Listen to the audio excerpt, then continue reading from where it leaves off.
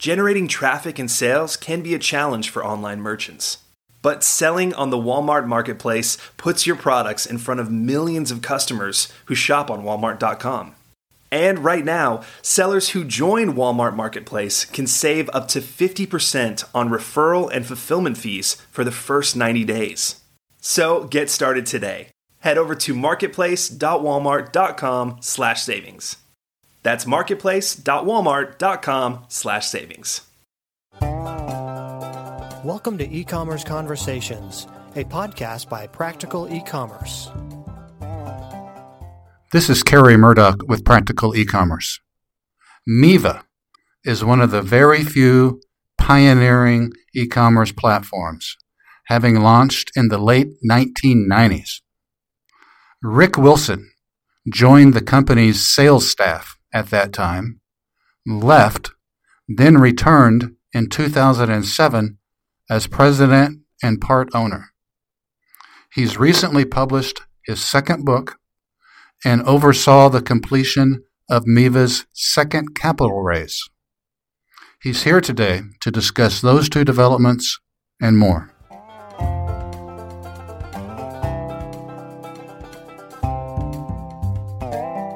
Well, Rick, thank you for your time today. Hey, Kerry, you're welcome. Always a pleasure to talk to you.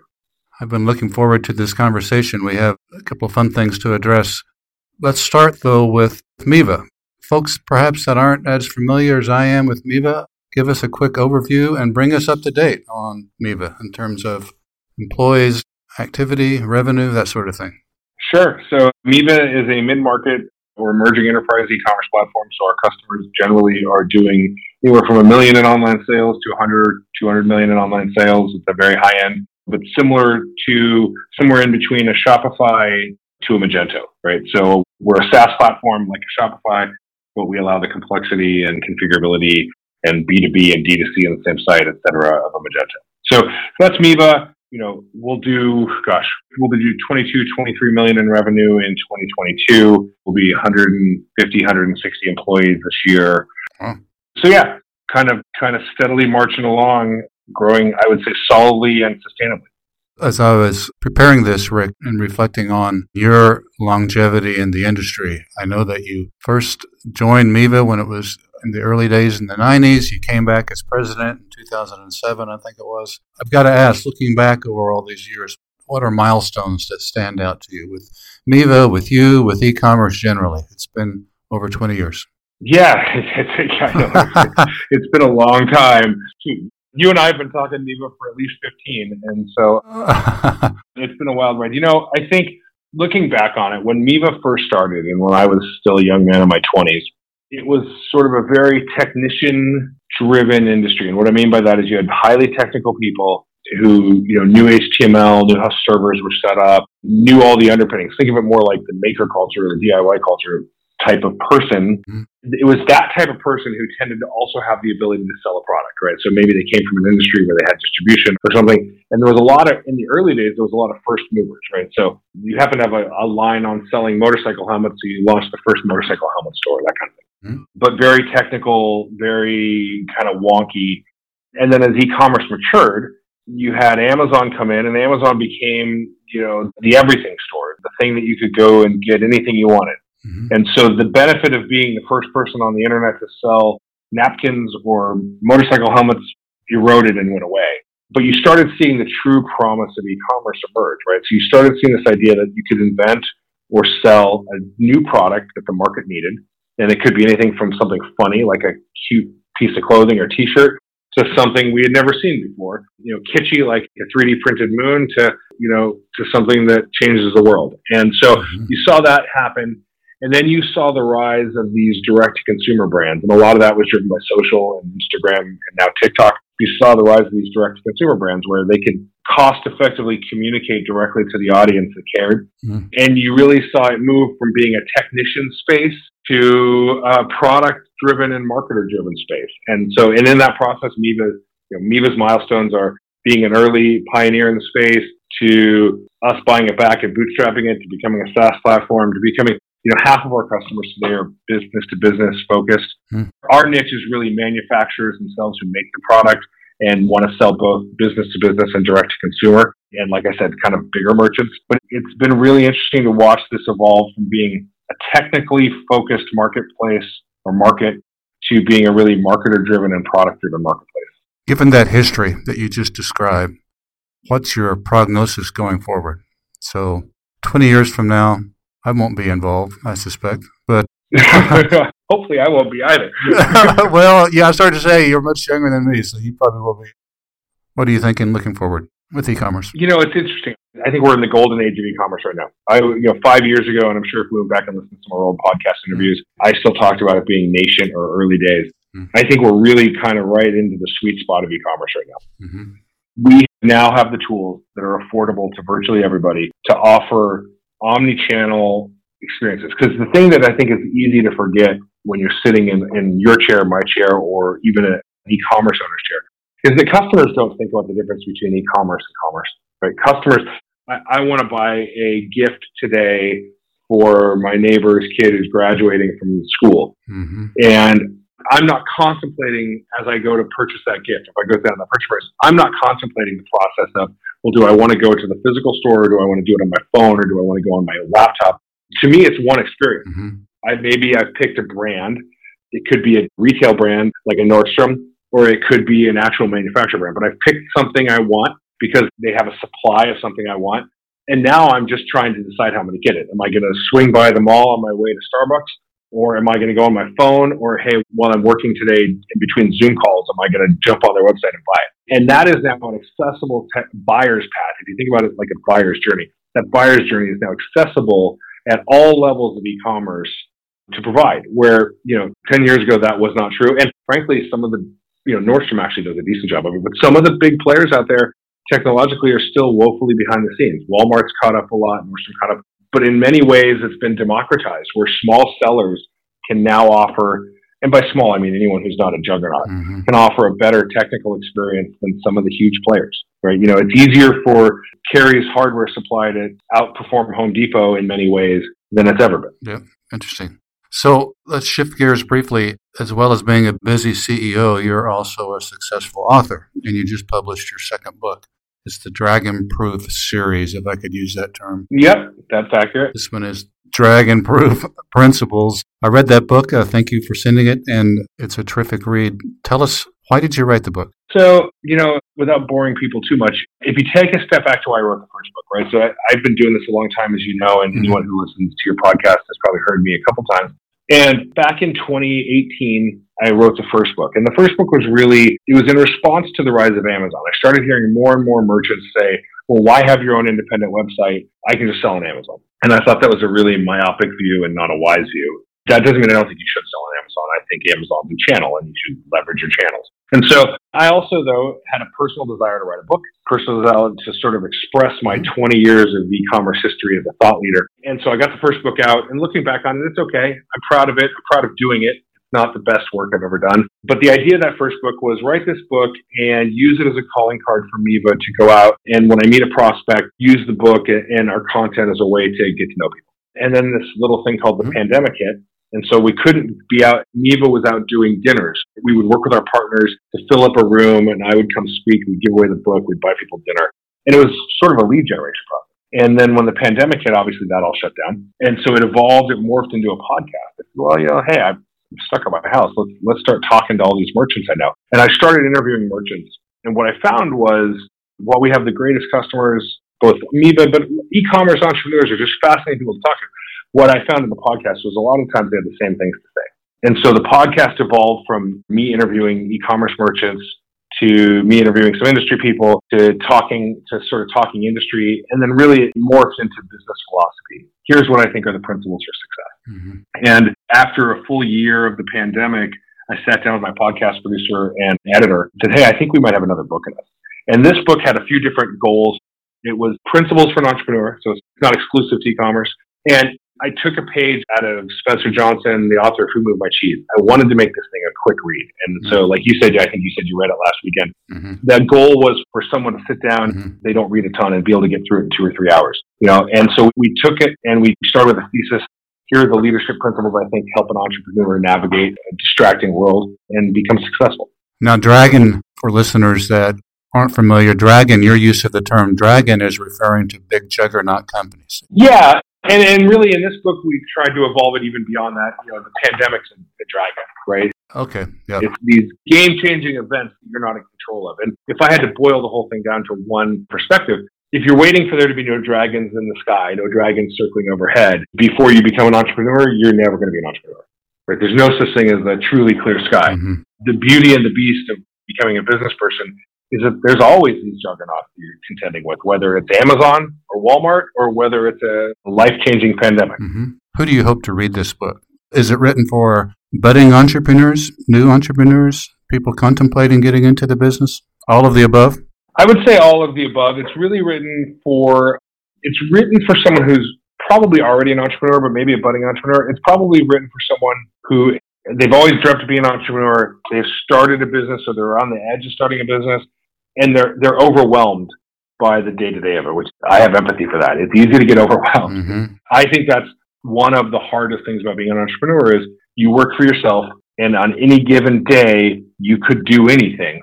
So how do you decide what thing to do? And I think if you have principles to apply to filter those choices through a lens, that helps drive you down a chute to success. You offered very interesting anecdotes. You were transparent in the book, and you shared a story about the pandemic and self-care. Speaking of entrepreneurs, self-care. Yep. Would you want to elaborate on the story that you went through with the pandemic and with your own self-care? Sure, absolutely. So, I'm assuming almost anyone who's listening to this has never met me, but I'm a pretty extroverted, outgoing person. And at times when I was a little younger, maybe the life of the party. And what happened for me is, and I'm a big guy, I'm 6'6", 275, 80 pounds. And so I'm kind of just a big thing. And so pandemic hit and two things happened for me. One is I'm sitting at home, I think like a lot of America. And so, 5 o'clock would hit and I'm back in my house by myself and there's nothing else to do. So I would have a drink. And I started drinking too much, but it was a teeter-totter. It was two things. I was drinking too much after work every night and I stopped moving. I wasn't working out. And so I probably gained 35, 40 pounds the first 4 months of the pandemic. Mm-hmm. And over the summer of 2020, I remember the day vividly. I think it was August 2nd, 2020. And I was enjoying a San Diego beautiful day, sitting by a pool at a hotel. And I got up to just use the restroom or something. And I felt terrible.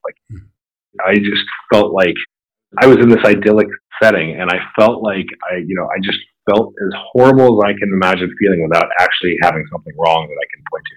And I thought, this has got to change. And so I ended up buying a Peloton.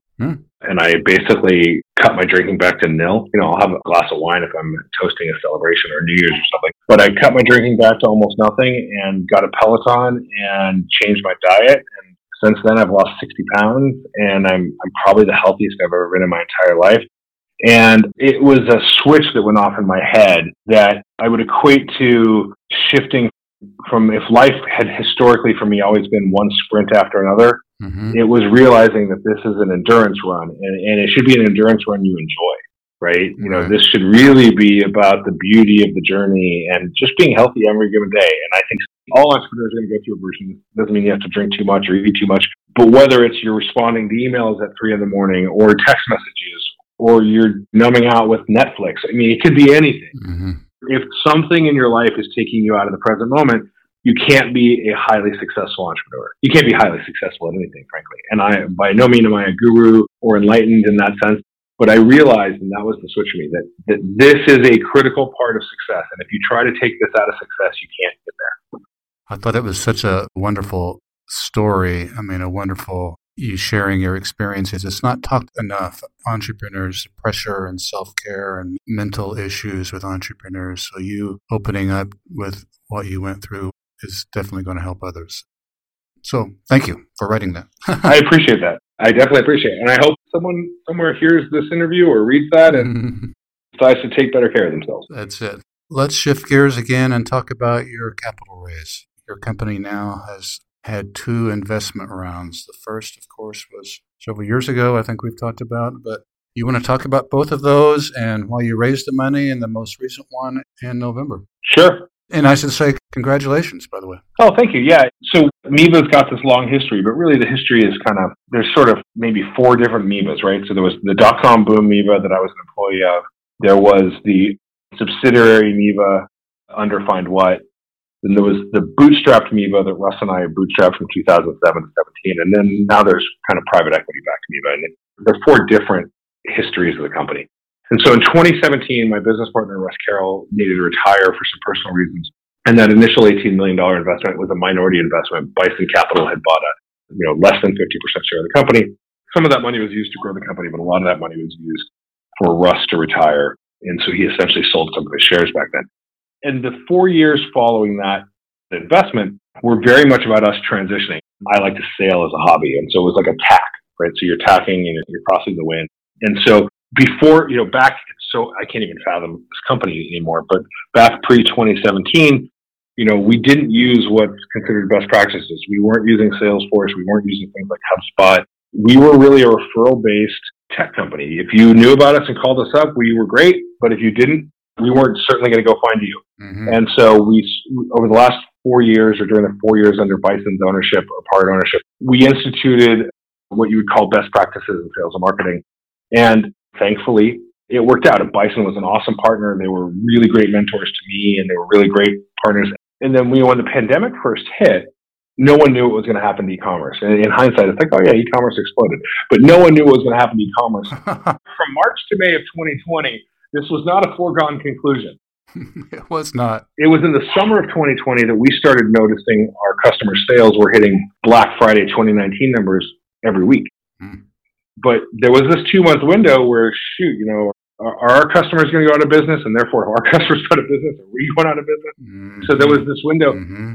And once we realized it was a tailwind, it was like, wow, this is a great time. And we, simultaneous to that, our company was just operating at a level it had never operated before. Sales and marketing had grown up, and we had figured out a process that worked and scaled.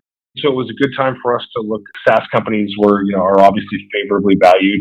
And so we made the decision at our December of 2020 board meeting, we made the decision to hire a banker and explore options and really position ourselves for the next phase of growth. So Equality bought out Bison, as well as a little bit more of the existing shareholders, and they are now the majority owner of the business. Mm-hmm. But they're not operators, so not management changes, but they are my new capital partners, and I work with them closely, and that was why we did it. Okay. And you're not disclosing the amount? No, that was a decision they made, which I was fine with. It was, much, much larger than the Bison capital amount, but, They ultimately decided that they thought that there was no particular reason to tell everyone. And the money is used, you just said, it's used to the next stage and to take the company, to grow the company to the next stage. Yeah, like I said, I think this is the golden age of e-commerce. I think there's still a lot of room in B2B e-commerce. I think there's still a lot of room for what you might call, the meat and potatoes of American business to digitize and become efficient. So that doesn't mean people who've never been on the internet or selling it on the internet. That day has come and gone. But there are a lot of businesses, because it takes a long time for the inertia of a business to catch up. There's a lot of businesses that could still be much more efficient with their technology. They could make it easier for their customers to buy, whether it's another business or a consumer. They could make it easier to track inventory. They can make the whole process easier. And I think the next golden age of e-commerce that we're kind of coming into now is, in 5 years, if you have not optimized your business to take advantage of all the productivity gains of an e-commerce focused business, your competitors will have, and they'll beat you.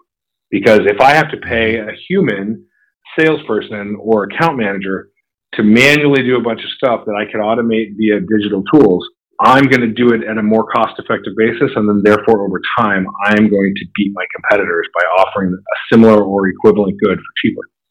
And that's kind of how this all works in the big picture, if you can separate the wheat from the chaff. So does that next stage include Miva going public? Maybe.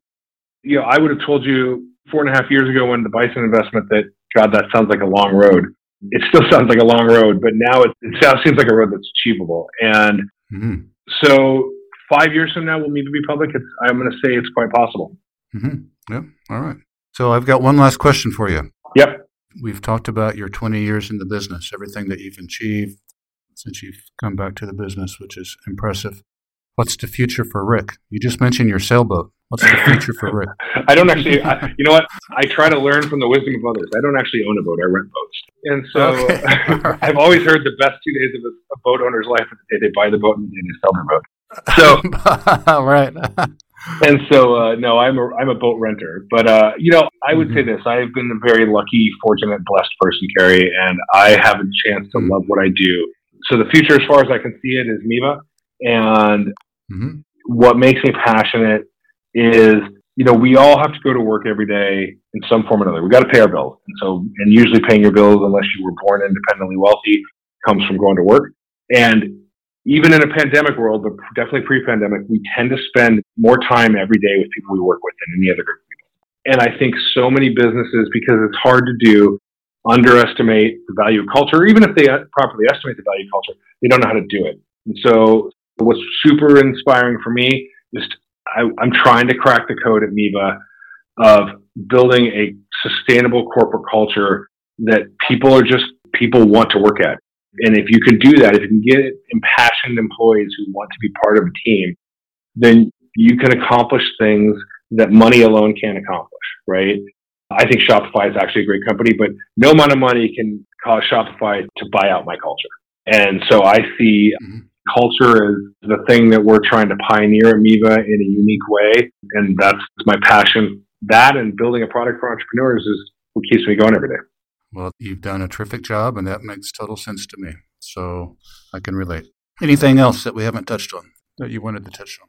No, I mean, if you're interested in my book or what I have to say, check out my podcast. Yeah. It's at dragonproof.us. But other than that, it's always a pleasure to catch up with you, Gary. And your book is available on Amazon. Yep. Ironically, as much as Amazon's the dragon in my world, we use Amazon, I think they call it Amazon AKD or Amazon Kindle Direct. So you can go publish your books via Amazon. So anyone who's a budding writer out there, write a book and then you can go publish it on Amazon. And it's nice and easy. Well, that's cool.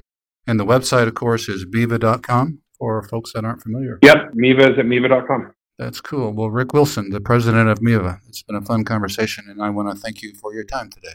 Thank you, Kerry. Always a pleasure on my side. Okay. So long.